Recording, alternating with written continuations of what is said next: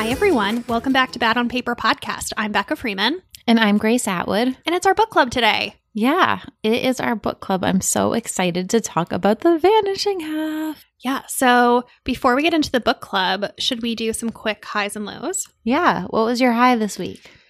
I don't know. I'm having a medium to low week, and I feel like I had 3 highs the past 2 weeks, and I'm like, oh, I should have rationed those.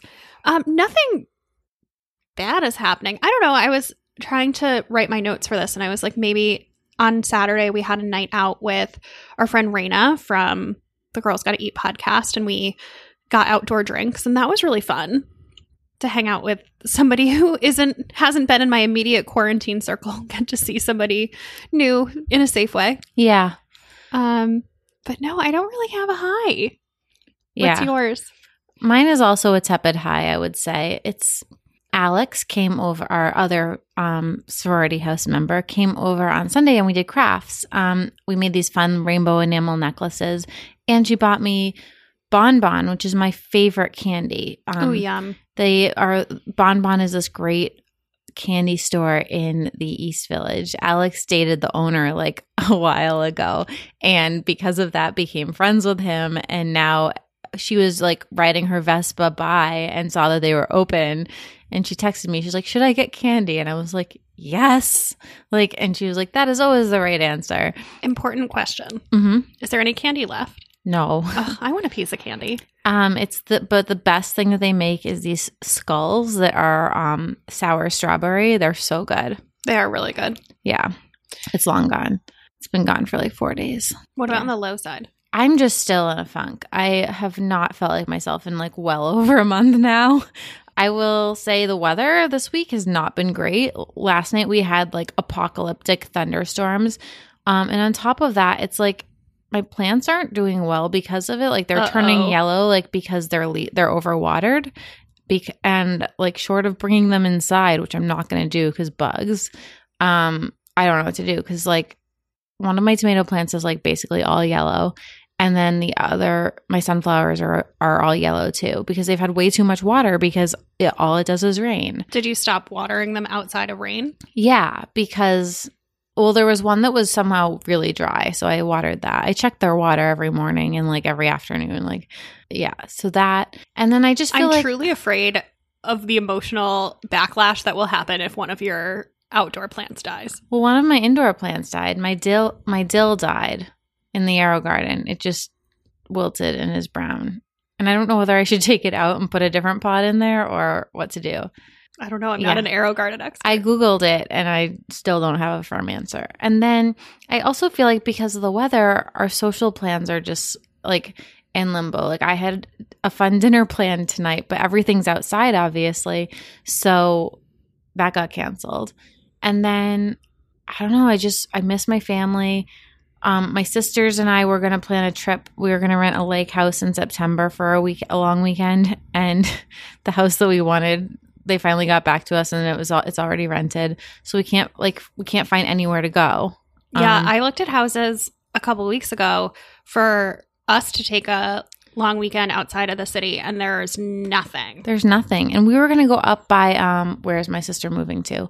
My youngest sister, Meredith, not Becca. Becca lives in Brooklyn. Where is Meredith moving? Ithaca. Cornell. Yeah, Ithaca. So we were going to go up by that, which is like a solid 4 hours away. So even further than you and I were looking to go. And like, there's like nothing. Oh. And like, I just like miss my parents, miss my sisters. I do get to see Becca and Zoe. They're coming over again this weekend, which will be great. But I'm just over it. I'm just over all of it. I want the weather to stop being so bad. I want our lives back. I want to be able to travel again. I'm feeling cranky. I don't know how to help you. Yeah. I mean, it just is what it is. I think that with COVID, all of this goes up and down. And I've said before, like, there are weeks where I'm like, I don't mind quarantine. This isn't bad. And then there are weeks where I'm like, I'm fucking miserable. And this is a month of just, I'm miserable. Like last night was so bad. It was raining so badly. My air conditioner started leaking. Like there was like a gush of water that came through onto the floor in the living room. And I just like put some towels down and put the blanket over my head and read a whole book. Oh, Okay. Which we'll talk about when we talk about books. But I'm over it, man. I'm sorry. It's fine. We shouldn't have a low because then I just end up ranting for like a year, which I just did. My low is also that I'm feeling irritable. I think there are two causes.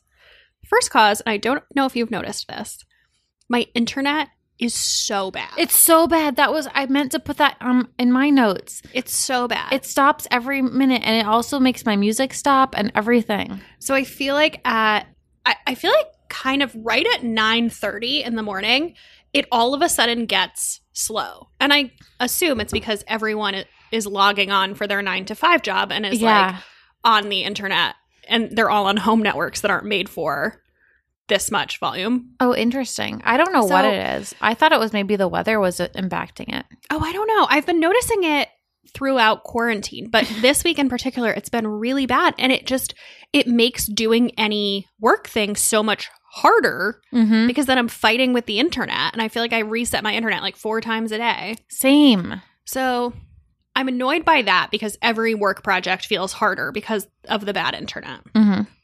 And then also the weather, but mine is different than yours. My complaint is that it's been so hot. We've been having a heat wave and it's been in like the low to mid 90s every day. And so it's so hot even when I first wake up that I can't really go for a walk unless I'm like, I'm going to go for a walk. I'm going to sweat through my shirt. Like it's going to be a thing, which I'm not a lizard person as much as you. Just put on workout clothes and just know that you're going to get sweaty. But I don't enjoy that as much. Okay. I like it.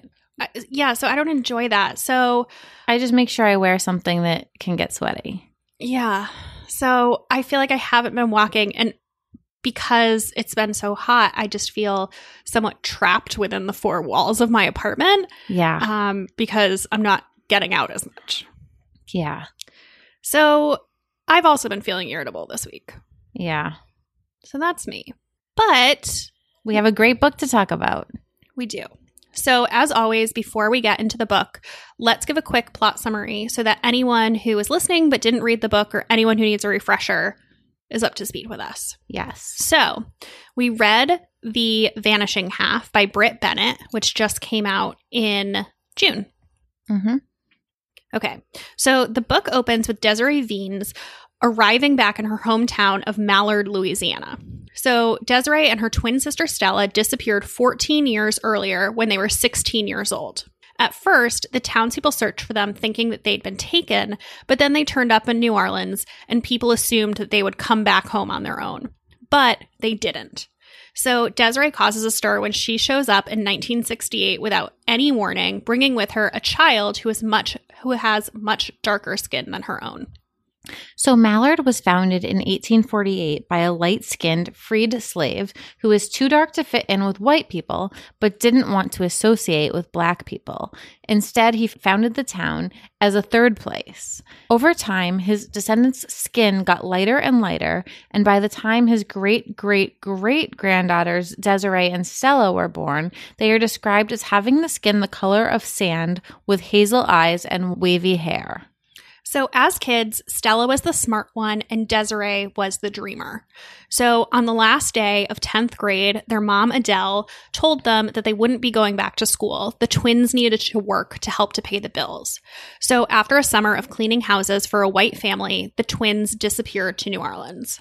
So the twin sisters moved to New Orleans and Stella ends up disappearing and abandoning Desiree. So we're going to talk about that more later, but after 2 years, Desiree decides that she didn't want to live in the city where her sister had abandoned her. So she takes a job working for the FBI as a fingerprint analyst and moves to DC. There, she met and married Sam, who is a lawyer that she had worked with. Sam is a dark-skinned black man from Cleveland, and while their relationship is wonderful at first, it turns really abusive. So eventually, she leaves him after he beats her and takes the train back to her hometown with her daughter. So her husband, Sam, hires a bounty hunter to track down Desiree. And the bounty hunter's name is Early, and he's a drifter. He kind of never stays in one place for too long. And when his boss gives him Desiree's case, he asks him if he has ever been to Mallard. and Early had as a child, and he didn't remember much except for the fact that he had a huge crush on a girl there. And when his boss gives him the photo of the woman he's tracking down, he realizes that they're the same person. So Early goes to Mallard to find Desiree, but he doesn't turn her in. Instead, he offers to take her to New Orleans and help her to find her sister. But even he, a professional bounty hunter, can't find Stella. So then the timeline shifts. Jude, Desiree's daughter, is leaving Mallard and heading to UCLA on a track scholarship. Desiree had stayed in Mallard the past 10 years, living together with Early whenever he passed through. Jude hated Mallard. She was judged for being dark and never fit in except for when she was running.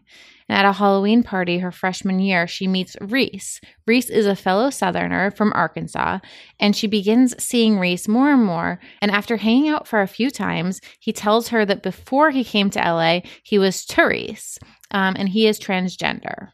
At first, their relationship is platonic, but eventually it turns romantic. So Jude gets a catering job to help Reese pay for top surgery. So at a catering gig in Hollywood, she's shocked when the wife of the rich white client turns out to be Stella. Back in New Orleans, Stella had taken a job as a secretary, passing for white because they wouldn't allow black secretaries. There, she met her husband, Blake, who was her boss, and she moved with him back to Boston and then to LA, and they had a daughter together named Kennedy, and the entire time she was passing as white, and her family doesn't know her secret. So the same night that Desiree returned to Mallard, Stella was at a homeowners association meeting for her private community in LA. A black family was trying to move into the neighborhood, and she was outspokenly against this. Since she had left her old life, she'd studiously avoided other black people, afraid that they would see her and recognize her as black. Despite her protests, the family moves in. There's Reg, a famous actor, and his wife Loretta. Despite the chilly beginning, Stella and Loretta become friends. Their daughters are the same age and they play together.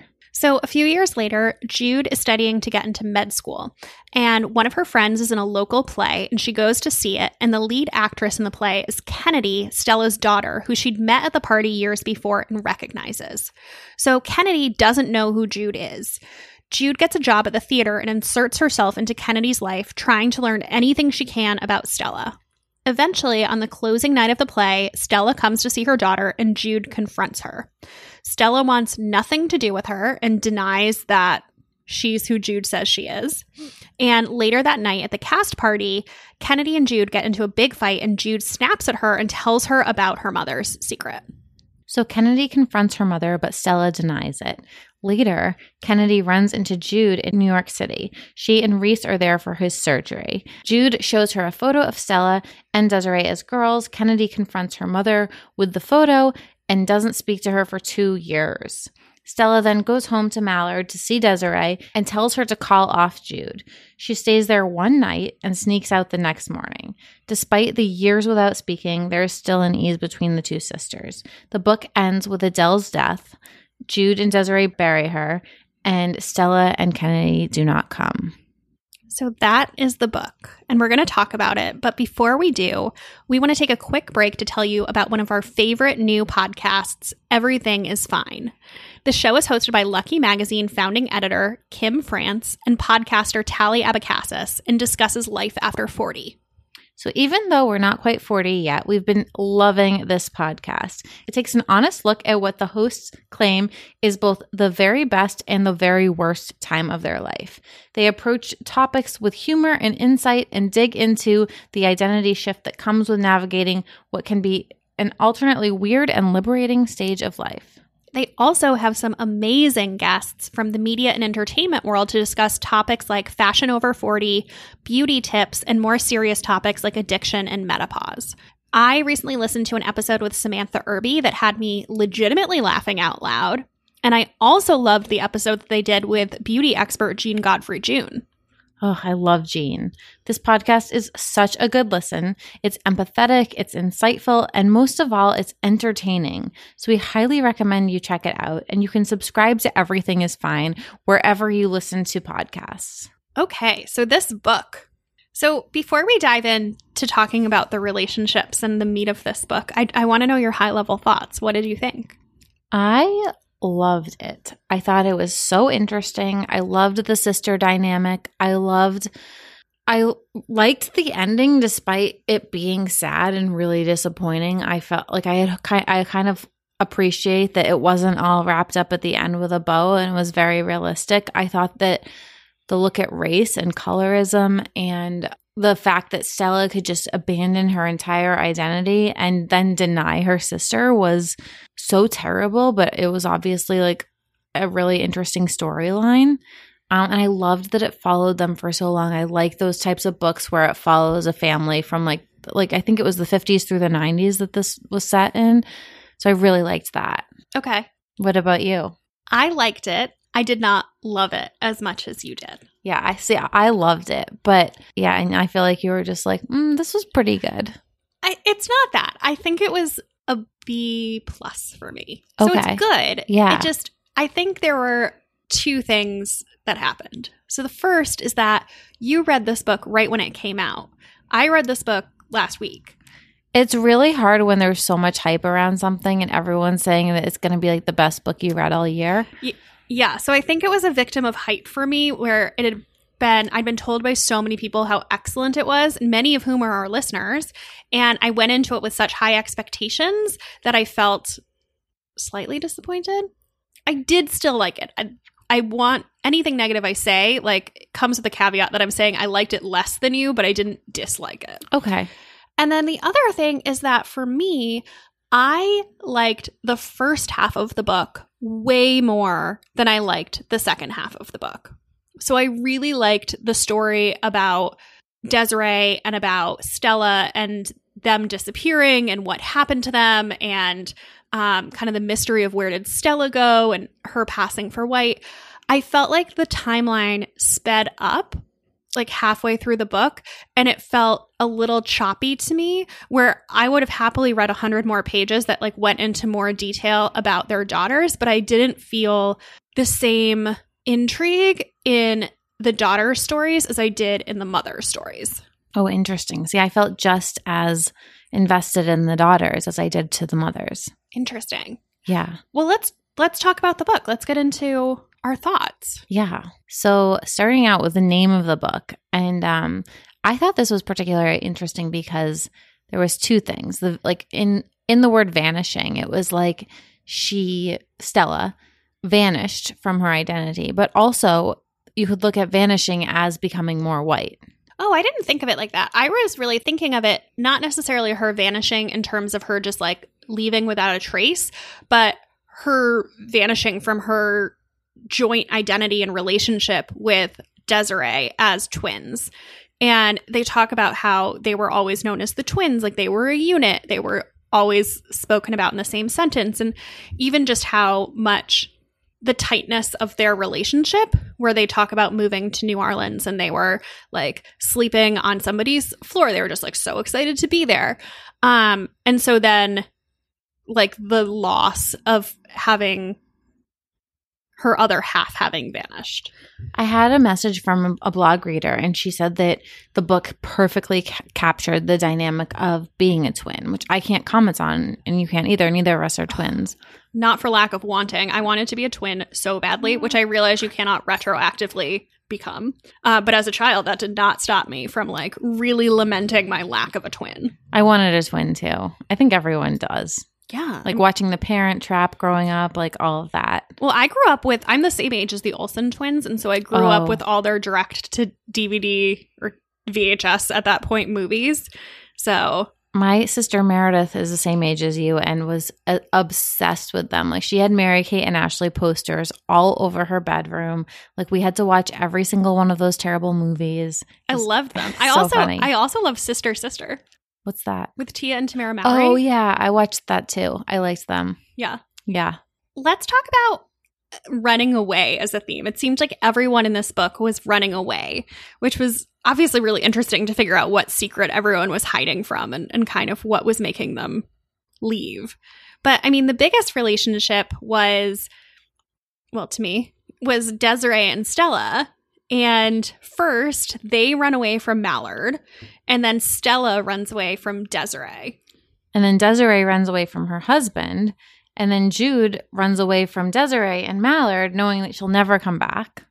I thought that it was really interesting, Desiree's character arc, that she was the one who was like very, I think they say at one point like that she told anyone who would listen that she was going to leave this town. And she was the flighty one, and then she ended up taking root. Yeah, that she was the flighty one. She wanted to be an actress. She wanted to get out of this town. She's gone for 14 years. She comes back, and then everyone says she'll be gone within the month, and she stays for 20 years. And one thing that I thought was really beautiful and interesting about the story was that she didn't have a bad life in Mallard. So it was what she wanted to escape, but then she ends up being pretty happy there, working at her job at the diner, being with Early. Like she recognizes that it's a small life in terms of, at one point she goes to visit Jude and she says she's never been on an airplane. There's like a sameness to it, but it doesn't feel like she's unhappy in her life, that she was trying, like that as a child was like her worst nightmare. Yeah, I thought that was really interesting too. And then Stella, who was the one who was more practical and did this out of character thing and left her life and ran away with this husband, seemed very unhappy with the outcome of her life having run away. Yeah. And then back to running away, we've got Reese. I loved Reese as a character, but he runs away from his town and his whole identity and gender. And then Kennedy, who runs away basically from everything. There was a really interesting comparison between Stella and Reese, where Jude had grown up hearing about Stella and how she was gone, and she meets Reese, and she automatically has some empathy, and she gets running away. Like, she's not judgmental, and she's like, oh no, this is a story I understand. I thought there was an interesting intersection between the characters' lives. Yeah, absolutely. Yeah. So I think we should talk a little bit about the element of colorism, because I kind of knew what colorism was before, but didn't know a lot about it. And I think this book is such an excellent example of that. So we pulled some resources. I listened to some interviews with Britt and also just like looked up colorism. So if you guys aren't familiar, colorism, the Wikipedia definition is that colorism is discrimination based on skin color, but within the same race. So it's when members of the same race are treated differently based on the social implications that come with the cultural meanings that are attached to the skin color. So it's like a lighter skinned Black person being treated differently than a dark skinned Black person. And I thought Jude's arc especially was like so relevant here, because she moves to this town where she's so much darker than everyone else, and she's just, treated terribly. I thought that was like kind of fascinating. Well, the whole story of Mallard, right in the beginning, we get the history of the town, and the reason that it was founded was because this freed slave was lighter skinned and didn't want to associate with darker skinned Black people. And that was like truly ingrained in the culture of the town from its founding. And so I think maybe like right at the beginning, it was like when Desiree's coming back, I wish I wrote it down, but somebody was like, nobody marries dark in Mallard. Yeah. Like the whole town was founded on this, like, I don't know if colorist supremacy is a thing, but just on trying to marry and intermarry and have their children become lighter and lighter and lighter, to the point where it's talked about in a couple different points that there's like blondes and redheads, even though they still identify as Black people, that in this town over the generations, like their skin has gotten lighter and lighter and lighter, to the point where Stella seems to be fully passing as white. And most of the hesitation is in her head more than like outwardly people being like, I don't think she's white. I don't know. There was just something super fucked up in the town as a whole, and like just the attitudes that had been passed down based on the founding. And it felt like it was the same families who had lived there forever. I think to me what was wild was just how it affects all of their choices, like from who you marry to how you raise your children. And just also between the sisters, the idea that Desiree just completely rejects it and goes out and marries like the darkest man that she can find. And then Stella embraces that in a way, but takes it to a whole nother level by passing as white and completely denying her identity. Yeah. And it was interesting that when Stella decided to pass over, that she had passed as white a few times in her childhood. Like it was an identity that she had tried on before deciding this. Like when she went to the museum and like walked right past the security guard. Right. Or there was another example that she like went in a store. Yeah. And it was interesting how much they held onto this as part of their identity. And it seemed to be nurtured into them at some point. There's also a plot line where Early, who is also dark-skinned, had been hanging around Desiree as a child, and her mom was like, get that boy out of there, based solely on the fact that he was darker and that the mother wanted them to marry as light-skinned as possible to continue to become lighter and lighter. Yeah, it's so wild to me. What was wilder was I listened to an interview. So we really wanted, obviously, to have Brit Bennett on the podcast, but she's quite busy given that her book is now like going to become a show and everything else. But there's two really good interviews with her. One is on the CBS This Morning podcast, and the second, which I liked even better, was actually Barnes & Noble has a podcast, and she did an interview there. Yeah, I didn't either. But they get a lot into colorism with her. But what I thought was interesting was that the whole idea for the book came from this town that her mother had told her about, which was like a real town. Brit couldn't corroborate the name of the actual town or where it was, but the idea was that this all happened and this was all real.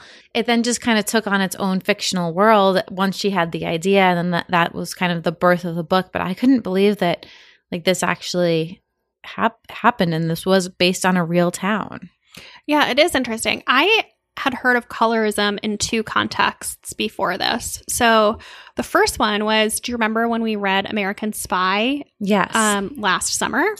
So there's also a plot line in there about the main character, Marie. Her mom is very light-skinned, and she comes to the United States from Martinique, and she is passing as white, and she actually doesn't like it. She feels like it is like counter to her identity to be passing as white, and she ends up moving back to Martinique, where she's like, I want nothing to do with this. Yeah. So for her, passing was a negative, not a positive. And so I'd heard of it in that context, and I want to say maybe that was the first time I'd encountered a plot line about colorism in a book. But then I also have been reading How to Be an Anti-Racist by Ibram X. Kendi, and there is a chapter in there specifically on colorism as well, talking about both the origins going back to slavery in the United States and then also more contemporarily. I don't know that that's is that a word? Particularly correct. And then also colorism in a more contemporary context. And he also brings up the point that even in white people, how self-tanning or, laying out in the sun, there's also an element of colorism in that, where within white people, being perceived as having a tan is better than being pale. Interesting. I've never thought of it as better or worse. I just think I look better with a tan. Well, I mean, I think it's about why do you feel that way? Yeah. There's also been a lot of controversy on TikTok with Grace is like rolling her eyes. There's also been a lot of controversy on TikTok, and there's a word for it. I can't remember what it is, but with white girls wearing very dark makeup. Oh, weird. And it's like, it's something the Kardashians do too. Like, it's like, even though you are white, using makeup that like is much darker than your skin color to give a different look. Okay. And like there's an aspect of but I'm not on TikTok. Colorism in that as well. So I don't know. I felt like this book came at a very interesting time where it was something that I had heard about in a more, I don't know, like news context, and then to have it contextualized in terms of this town and these people was really interesting to me. Yeah, one of the things that Britt Bennett said in one of the interviews was just how shocked she was that this ended up being such a timely book, because she'd been working on it for 4 years and then it came out, and yeah. Yeah. Another thing that I thought was really interesting about race was Sam, who's Desiree's husband, says something in the book about Northern versus Southern racism, where he's like, I've experienced Northern racism, but like, I don't want none of that Southern racism. And I was kind of reflecting on like, if that is true in terms of like more overt versus implicit racism. And it's something I've been thinking about a lot as I've been reading anti-racist books, where I think if you had asked me on May 1st, if you were like, are you racist? I would have been like, I'm not racist. And kind of just learning about race as racism as a system, and kind of the same way that you wouldn't be like, patriarchy doesn't exist. Yeah, I know. I feel the same way. And I think that actually when you really reflect on it, I think that the like Northern racism is what's more dangerous than Southern racism, because we can look at the KKK and like the really like aggressive forms of racism and everyone's like, that's bad. But then like systemic racism is just much more subtle, and that's what's like keeping it in place. I don't know that one is better or worse than the other, but I did not think better. I think more dangerous. I don't know. It was just such a succinct way to sum that up that I thought just felt super timely.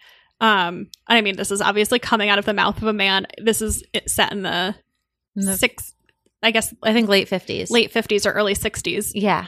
Would have been way like different when this was. So that was just kind of a reminder of like how little things have changed, even though we may think we've changed so much. Yeah, I feel like, I don't know, just the past few months has really revealed like how little progress we've actually made. Yeah. This was an interesting book to me as well. I had never read any fiction about the Jim Crow South, where this happens this happens pre-integration. Yeah. So they're talking about living in a very different world where they are not allowed in the same stores, or they even talk about how there's a white part of the cemetery. Wait, did you get Nickel Boys yet? Yes, but I haven't read it. Oh, it's so good. That's like mostly set in the Jim Crow South. So yeah, I haven't read a lot of fiction that's set in the Jim Crow South. Yeah. So I thought that was interesting to me as well, not having read a ton. I tend to read more contemporary or like 90s type books in general. So it's not like an overt exclusion. It's just that I don't tend to like historical type novels. I've been making more of an effort to read them because I think it's important. But in terms of books I pick up on my own, it's usually contemporary. But Nickel Boys is incredible. Like, I think you'll really love it. I've heard that. I have it on my – I have like 3 TBR piles. Oh, yeah. Like same. I have like the pile that like I aspire to get to but likely won't. And then I have like the medium term pile. And then I have the pile of like, these are my next – like 7 books. So it's in the smallest TBR pile, which bodes well for it, I guess. Yeah. Yeah. So let's talk about some of the other relationships in the book. I want to talk about Jude and Reese. Yes.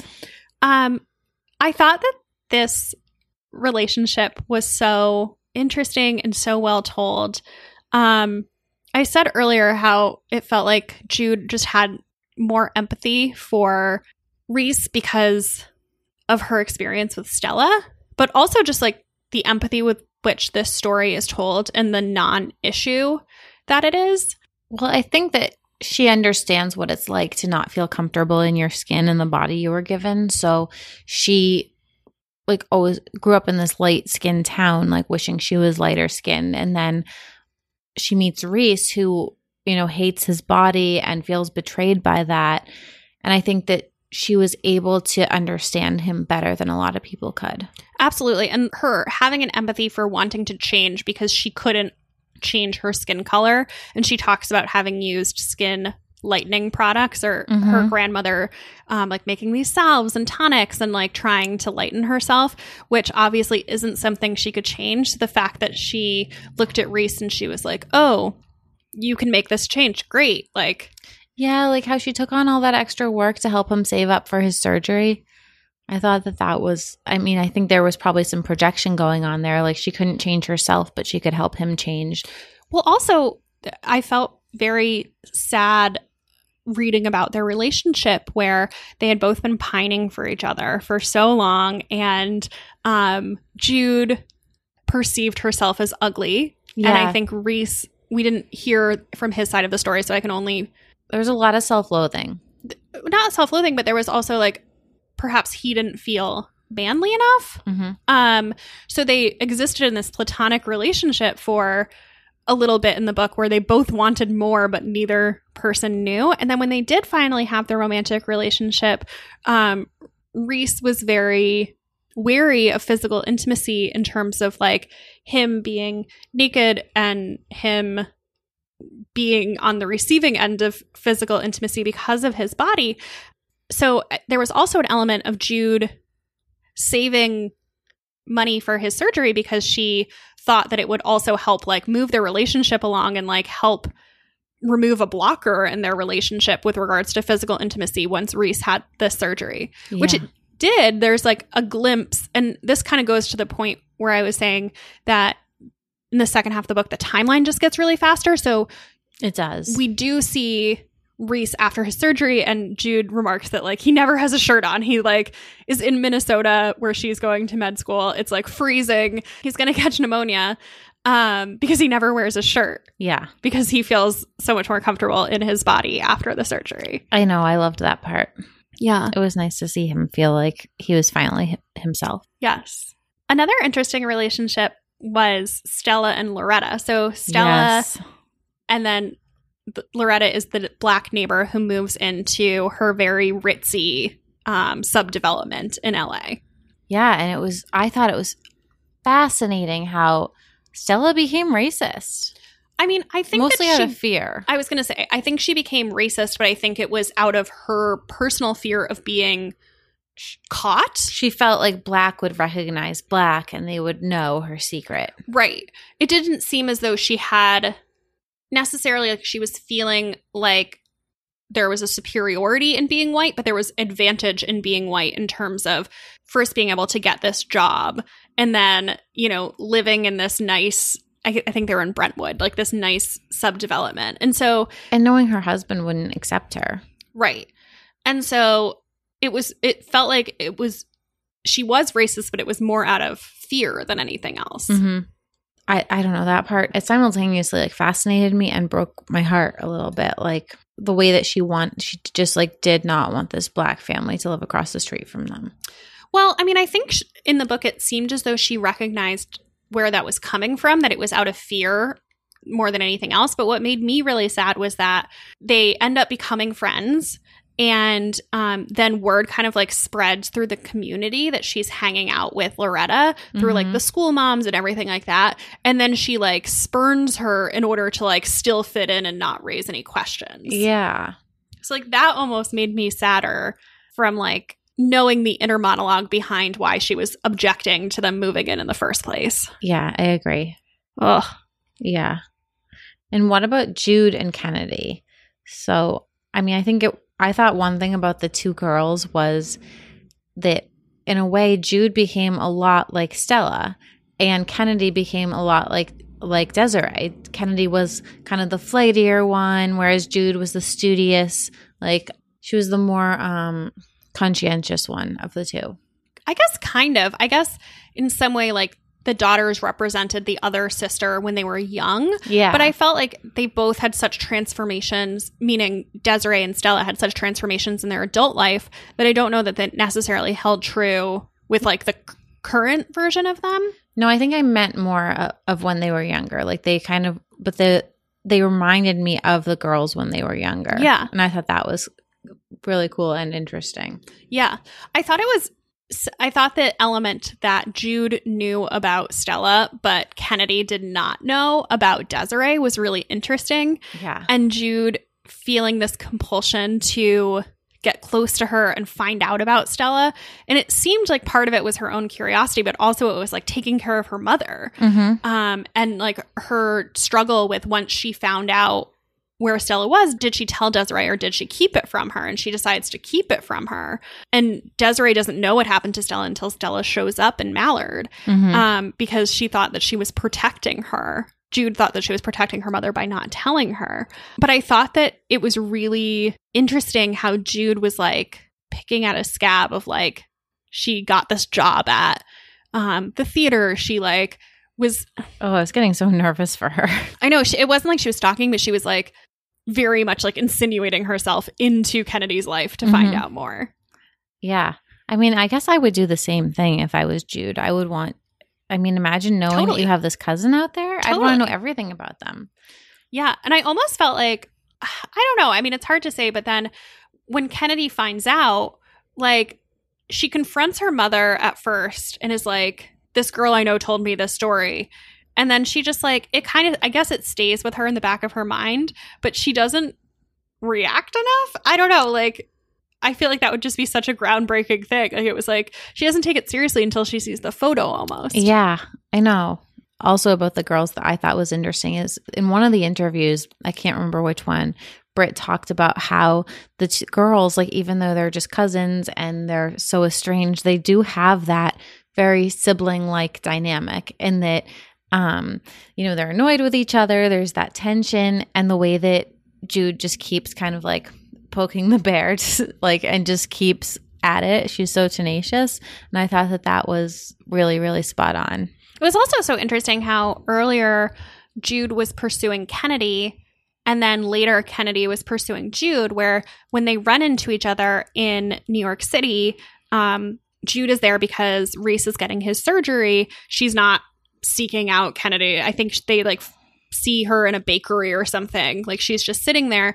And then Kennedy, almost like it's a role reversal, becomes the one who is like pursuing Jude. She goes to find her at the hospital. Yeah. She like won't leave her alone, where it's almost like there was like a disbelief, and then she saw the photo, and then it's like the dynamic totally flip-flopped. Yeah, I totally agree. Do you think that that the cousins stay in touch? I think so. I think yeah. I wouldn't, until the last like 20 pages of the book, I would have said no, I didn't think so. Yeah. But then when Adele dies, Jude calls Kennedy, and like it seems like they have somewhat of a relationship outside of their mothers where they talk, and it seemed like they were in each other's lives. And I think that even with all the mystery and like intrigue gone of like where Stella and like wanting to find out about her, like I think they do have a relationship. Yeah. Maybe like only a Christmas and birthday card type relationship. I don't know that they go on to become great friends and soulmates. But yeah, I think so. Yeah, I think so too. And Britt Bennett said that she thought they keep in touch when in her interview. I would love to see a second book. I know. I would have loved to have understood like what happened to the next generation. There was a little bit of more implication in Kennedy's timeline, where she talks a few times about Kennedy becoming a real estate agent in some future that we don't get to see, and in how she's like really holding on to, she was a soap actress at one point. Mm-hmm. So there was like implication. I was like, oh, I wonder if the timeline's going to flip again and we're going to get to see like even later into the future. Yeah. But there wasn't the same indication with Jude. So it was like, we didn't get like a sneak preview of what happened to her. Yeah. I mean, we assume she was in medical school, so we assume she becomes a doctor, and I don't know what happens from there. How did you feel about the ending? I hated it. I was really upset by it, but I liked it. So I was really waiting for the full circle moment where Desiree and Stella reunited. We don't get that. We do. Well, Stella goes back to Mallard, yes, and she goes to the diner and she sees Desiree, and But she abandons her all over again, sneaking out. Yes. So I almost wish the book ended there. Oh. Not with the grandmother's death?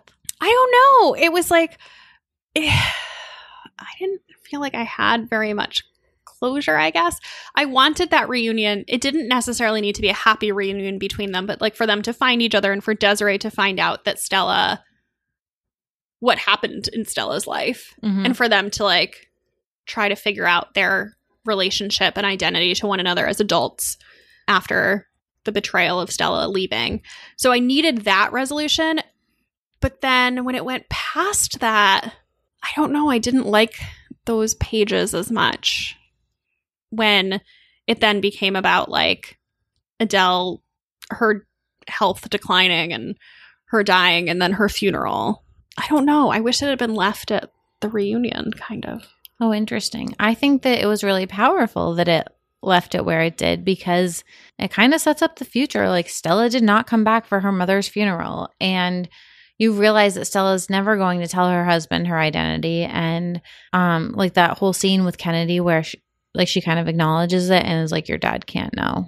Yeah. But I don't even know that Stella knew because Jude called Kennedy, but I can't remember. I don't think that Kennedy told Stella. I think Stella knew. Okay. Yeah. I can't remember now, but I'm pretty sure she did. Okay. And I just felt like Stella and Kennedy just like did not show up for their family. I don't think I expected them to. I guess I hoped they would.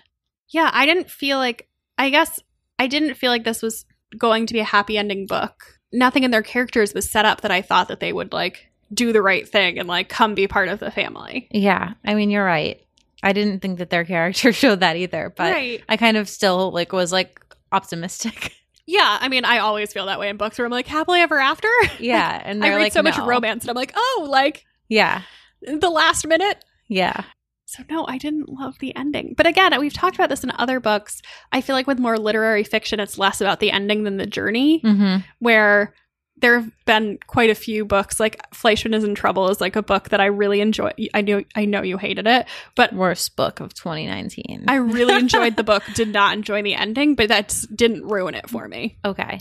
So same with this one, where that's not why I'm saying that I liked it less than you. Like it wasn't really about the ending for me. The ending broke my heart, but it's one of the reasons I like the book, if that makes any sense. Yeah. Yeah. Yeah. You have in here that Stella's husband was awful. I disagree with you. Oh my God, I hated him. I thought he was so patronizing and racist and bad. I disagree somewhat. You liked him? No, I didn't like him. I felt neutral about him. But I also think that like, and how he got so mad at her, like going back to school and like all the steps she was taking to do better. I don't think he was mean or angry. I think he was more dismissive. Like it was more of a cold than a actively mean or belittling. But the thing about it is like, okay, if Stella is going to lie about her entire past and then adopt this new life and decide to pass for white, like kind of by nature, her husband would need to be like kind of disinterested and like not ask too many questions for that to hold up. So it was kind of like right. By making this decision to lead a new life, like that was what she was signing up for like not having a husband who saw her for who she was or like understood her. I don't know, like it was settling for like a more anonymous, less deep marriage. You're right. I just didn't like him. Sure. No, I mean, I didn't love him either. It didn't seem like either of their first husbands. So she never marries Early, but like Desiree stays with him. I loved Early. I loved Early too. But it doesn't seem like either of their first husbands are great. But it seemed like Blake was like, I don't know, that tracks. Yeah, he was like a preppy white guy that was kind of disinterested in the details. He just wanted like a hot wife and like a family. Yeah. So before we end our book discussion, I wanted to talk really quickly about kind of a comparison to our June book, which was Clap When You Land by Elizabeth Acevedo. And the reason is that they're both sister books and they're both about estranged sisters. And I remember when we were picking our book for July, I said to you, I was like, Grace, do you feel like it's too similar to Clap When You Land? And you were like, absolutely not. And I was like, I really don't see how that can be. Like, they're both books about like racial identity and like two sisters and like being separated. And I was like, it feels kind of the same. And then I read it and I was like, wow, these books are nothing alike. They're so different. I think it's interesting because this one is about two sisters that started out so close and grew apart, whereas in Clap When You Land, they started out apart. And I like to think that if there was a second book to Clap When You Land, the sisters would be really close. I agree. Yeah, it was more about a coming together than a coming apart. Yeah. And even though they're both deal with the death of a parent, like it felt like one of them, like the impact was so different. Like it was the final nail in the coffin in this book where it was like, oh, they're not going to be close. Mm-hmm. And in that book, it was like the death, even though there were so many secrets that were being held by this father, brought them closer together despite his secrets. Yes. I thought it was so interesting because I really was feeling nervous that the books were going to be too similar, not having read this one. And then when I read it, I was like, oh, wow, not the case at all. Yeah. The other thing I wanted to talk about was this book got acquired by HBO in June. And apparently it got acquired in a 7-figure deal and was in a 17-way bidding war. I cannot wait for this adaptation. Are you excited? I'm super excited. I don't know if this is my kind of TV. Oh, I can't wait. I am all over this. Can I make a confession? You want what? It's not a romance. No, it's not that. It's I didn't finish Little Fires Everywhere. What? I know. Oh, Becca, you have to. That the last episode is so powerful. Just like the visuals. And I liked the book. I don't necessarily like non-contemporary settings for TV. So I'm wondering I'm nervous about this. I hope I'll like it. I'll try it. I'll watch it. I can't wait for this. I loved Little Fires Everywhere. I liked it even more than the book.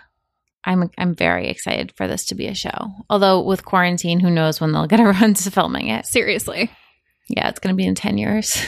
Seriously. But I am very excited. I can't wait. I also saw that The Boys Club, which I read last week and you read a couple weeks ago, also got acquired by Netflix, I think. That's going to be a great show. That's going to scratch the itch where Suits left off, because once Meghan Markle left Suits, I kind of lost interest in it, but I loved that show so much. I truly feel like we're in a heyday of like book to TV adaptations. Mm-hmm. Like, yeah, between Reese Witherspoon and I feel like Netflix is doing a lot too. Yeah. And they're good. Like, I feel really like good. I associate book to TV adaptations where it's like the book is always better, but I feel like more recently, Normal People. Yes, the show was so much better. But there's also, I feel like more and more, it's not the exception for the TV show to be like as good or like really good. So I'm excited. It's not like I don't know. Like I feel like up until the last couple of years, if a book was being turned into a movie, I was like, oh no, they're gonna ruin it. Yeah, not anymore. Not anymore. Now I get really jazzed. Me too. Yeah, jazzed. Me too. I'm truly excited to hear everyone else's thoughts on this book. I know that there was so much excitement when we picked it, and it felt like a lot of people had read it and wanted to discuss. So we'll obviously put up a post in the Facebook group, and we would love to hear your thoughts on the book and to hear your take. Yeah. Should we get into some end matter? Yes, let's do it. Okay. What are you obsessed with right now? I wish that this podcast had a visual element so you could see Grace's face right now. She is very... Good for you, not for me. She is very unhappy about it. I'm not unhappy. Obsession. I just think it's dumb. So, my obsession this week is I got the Beyond Yoga bike shorts. So are these different from the leopard ones you have? Yes. So you have a whole bike shorts wardrobe. I have 3 pairs. I'm thinking about buying another pair of the Beyond Yoga ones. So I've talked about in other episodes, I decided that I wanted to get into bike shorts. I've been walking so much, it's too hot for yoga pants. Bike shorts seem like the obvious answer. I've been having trouble finding cheap ones because apparently I'm not the only one that feels this way, and there is like a rush on bike shorts. So Beyond Yoga are supposedly supposed to be like the best, most comfortable ones. And I was like, I don't want to spend, I think they're like $70. I was like, I don't want to spend $70 on bike shorts. I want to buy bike shorts from Old Navy that are like $20 or from like Aerie or something. But I was having trouble finding black bike shorts because they're sold out everywhere. So I was on the phone with our friend Jackie and past podcast guest a couple of weekends ago. We were talking about bike shorts. And she was like, you got to get the Beyond Yoga ones. And I was like, okay, fine. I just found out that I was getting a tax refund. And I was like, let me just buy them and put myself out of my misery. Hopefully I hate them and I can return them and then I won't have to like How much money are they? They're like $70. Their leggings are like $90, so that makes sense. Yeah.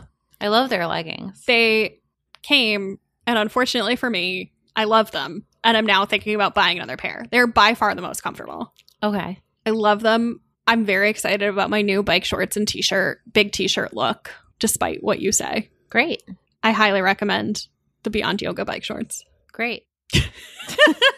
I think it's such a bad outfit. Don't care. Yeah. I also feel like quarantine has done some real weird things to my standards of what I'm willing to leave the house in. Yeah. I don't know. I like my cutoffs and t-shirts and my house dresses. If it's really hot, I'll wear like a I don't want to go for a 5-mile walk in jean shorts. Like that sounds like thigh chafe city. I wear running shorts. I also don't, my thighs don't chafe. Like they touch. They just don't. I've never gotten thigh chafe. Good for you.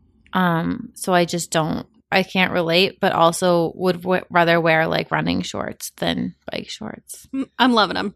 I'm happy for you. Thank you. What is your obsession? I have a few. So my first one is Olaplex just released something called Number Zero, and it's like a liquidy treatment, and it's a pre-treatment for the number 3 that you and I both love. Interesting. So what you do with this is, and by the time this podcast episode drops, go to my blog. There's going to be a full review and an affiliate link, so shop my links.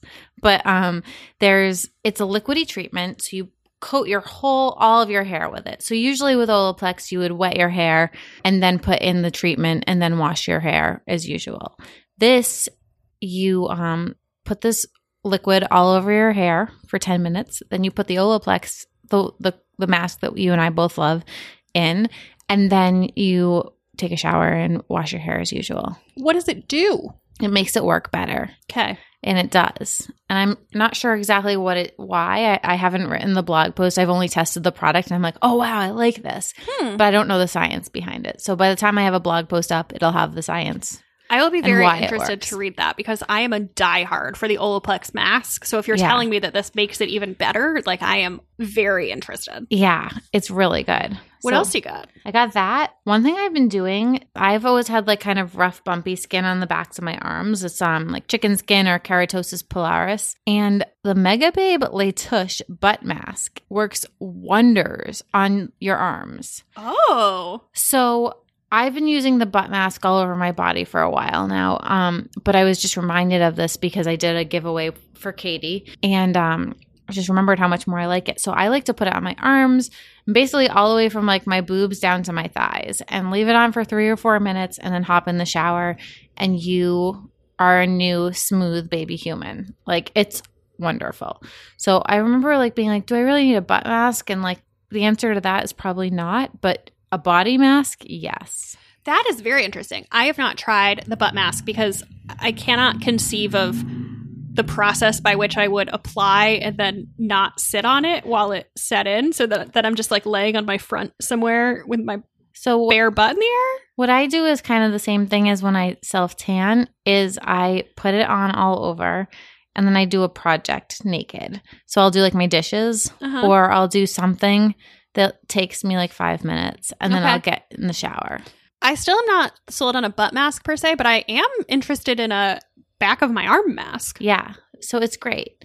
And then the last one is a brand that I just found via Instagram. I'd seen a lot of bloggers wearing it and I ordered a piece from them. It's called Brinker and Eliza, and they have beautiful jewelry.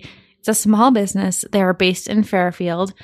This necklace is from them, and I just love their gold jewelry. I think it's beautiful. I got this necklace that has it's got a New York City Transit Authority pendant on it, and it's very cool and vintagey looking. Yeah, it looks really it looks like a vintage necklace, and all of their stuff looks vintage. I think it's really nice, and it's well made, and it's like decently priced.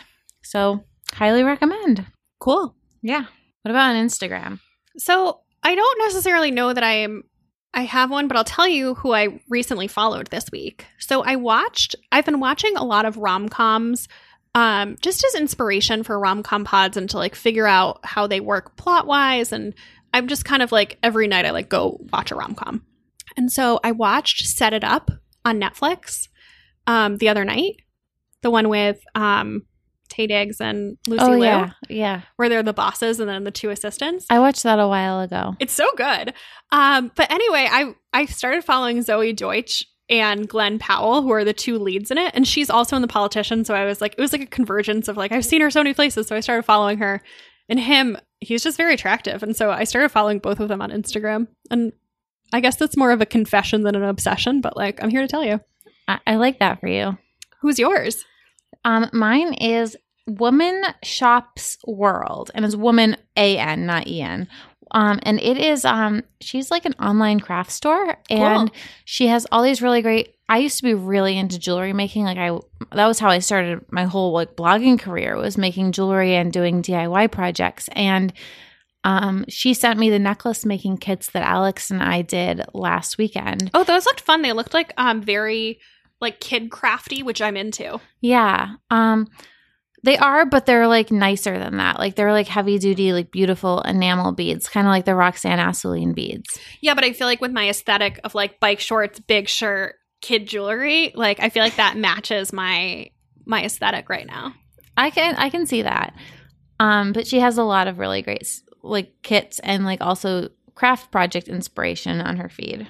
That's so fun. I feel like I know so many people who started making bead bracelets during quarantine, and they all promised me that they were going to send me one, Jackie, and I have not received one. So maybe I'm going to make my own. Yeah. Highly recommend. What about on the reading front? So I finished The Comeback by Ella Berman, which you had recommended. I loved it. Okay, should we tell people? Yeah, I guess so. This is going to be our August book. Yeah, so we are so excited to discuss it as our August book. Yes. It is about a actress who got discovered as a teenager and was in like a famous movie trilogy and was sexually assaulted by and emotionally assaulted. And emotionally abused by the director who made her famous. And she kind of slid into a drinking and drug problem, and her whole life was kind of in shambles. She took a year out of the spotlight and then is coming back to Hollywood both to take her revenge and also make her comeback as an actress. And I thought the book was so interesting. I have so much to say about it. I can't wait. Slight content warning for anyone who is sensitive to topics of emotional or sexual abuse. Fair warning. But I think this book is so timely and interesting. Yes. And soapy. It's very soapy. It's very fun, but it's also got some serious stuff in there too. It also felt like one of your thrillers, kind of, didn't it? Not really. You called it a thriller, and I was like, it's suspenseful, but not a thriller. I felt like I was on the edge of my seat.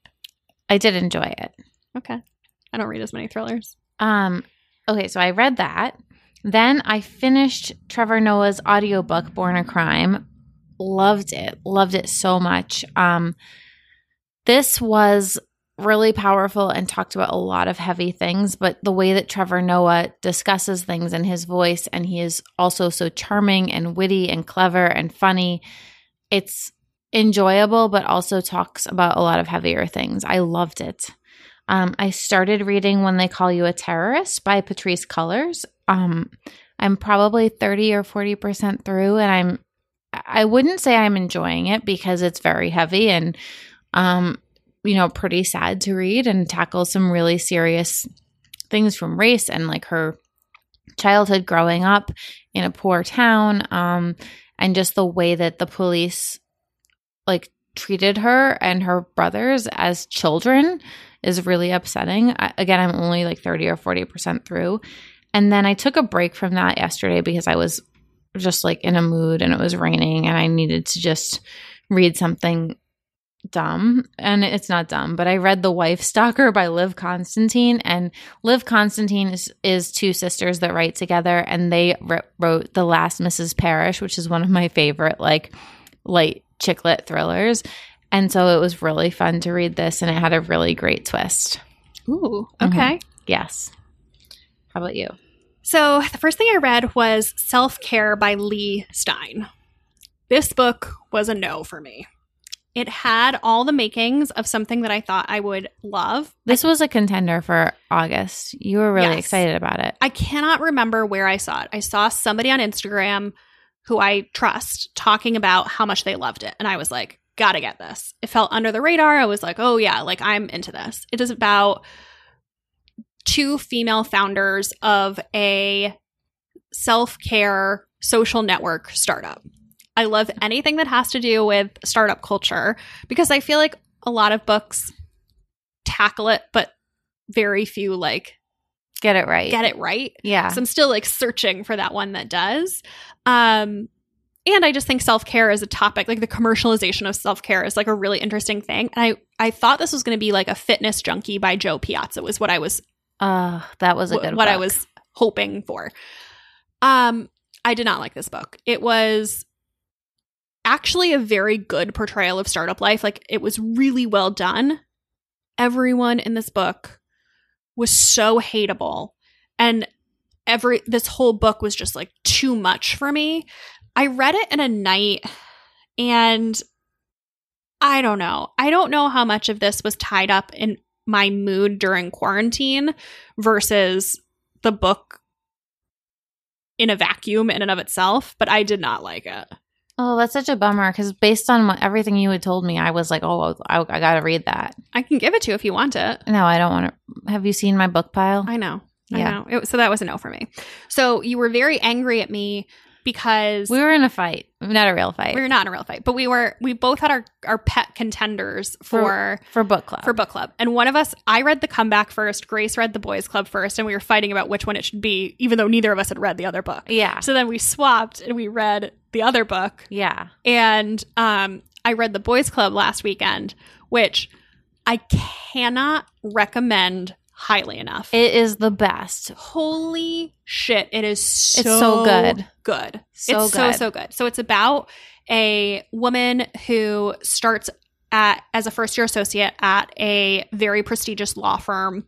And she kind of gets sucked into their M&A practice group, which is like the most competitive. And it's a total boys club. And she starts like hanging out with all these lawyers who are drinking a ton and like making suspect decisions, and she's like one of them. Like your comparison to The Devil Wears Prada was like perfect. Like she becomes one of them. It's like Devil Wears Prada meets Suits with like a little bit of what's that Cruella Lovering book? Oh, Tell Me Lies. And also like a little bit of Wolf of Wall Street. Yes. Oh my God. It's so fun. It's so good. It's so good. I read it in 2 days. I was upset anytime I had to do anything other than read the book. It was so unputdownable. Like I needed to know what would happen. Like frankly, it was such a close contender for our book club. The only thing was that like basically my thoughts on it could be like summed up as like patriarchy, man.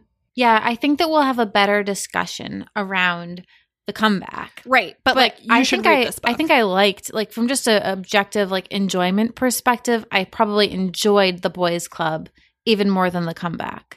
It was plottier. Like like a lot was happening. Like there was like I loved it. Fast. It was and I just want everyone to read this book. Good. Also, the author seems like a really nice person. And she's a lawyer. Yeah. Which is interesting. So I don't know how much of this is based on her experience. Her name, Erica Katz, is just a pseudonym. And she is still a lawyer somewhere under her real name. Yeah. So I truly can't recommend it highly enough. Like it was just such an engrossing, like swallow you whole read. Yes. I loved it so much. So plenty of books to recommend. Again, our August book club book is going to be The Comeback by Ella Berman. So please pick it up. We will be discussing it the last Wednesday in August. In the meantime, please come talk to us about this month's book in the Facebook group. Just search Bad on Paper on Facebook. You can also find us on Instagram at Bad on Paper Podcast. And I'm on Instagram at Becca M. Freeman. And I'm on Instagram at Grace Atwood, and I blog every single day at thestripe.com. See you next week. Bye. Bye.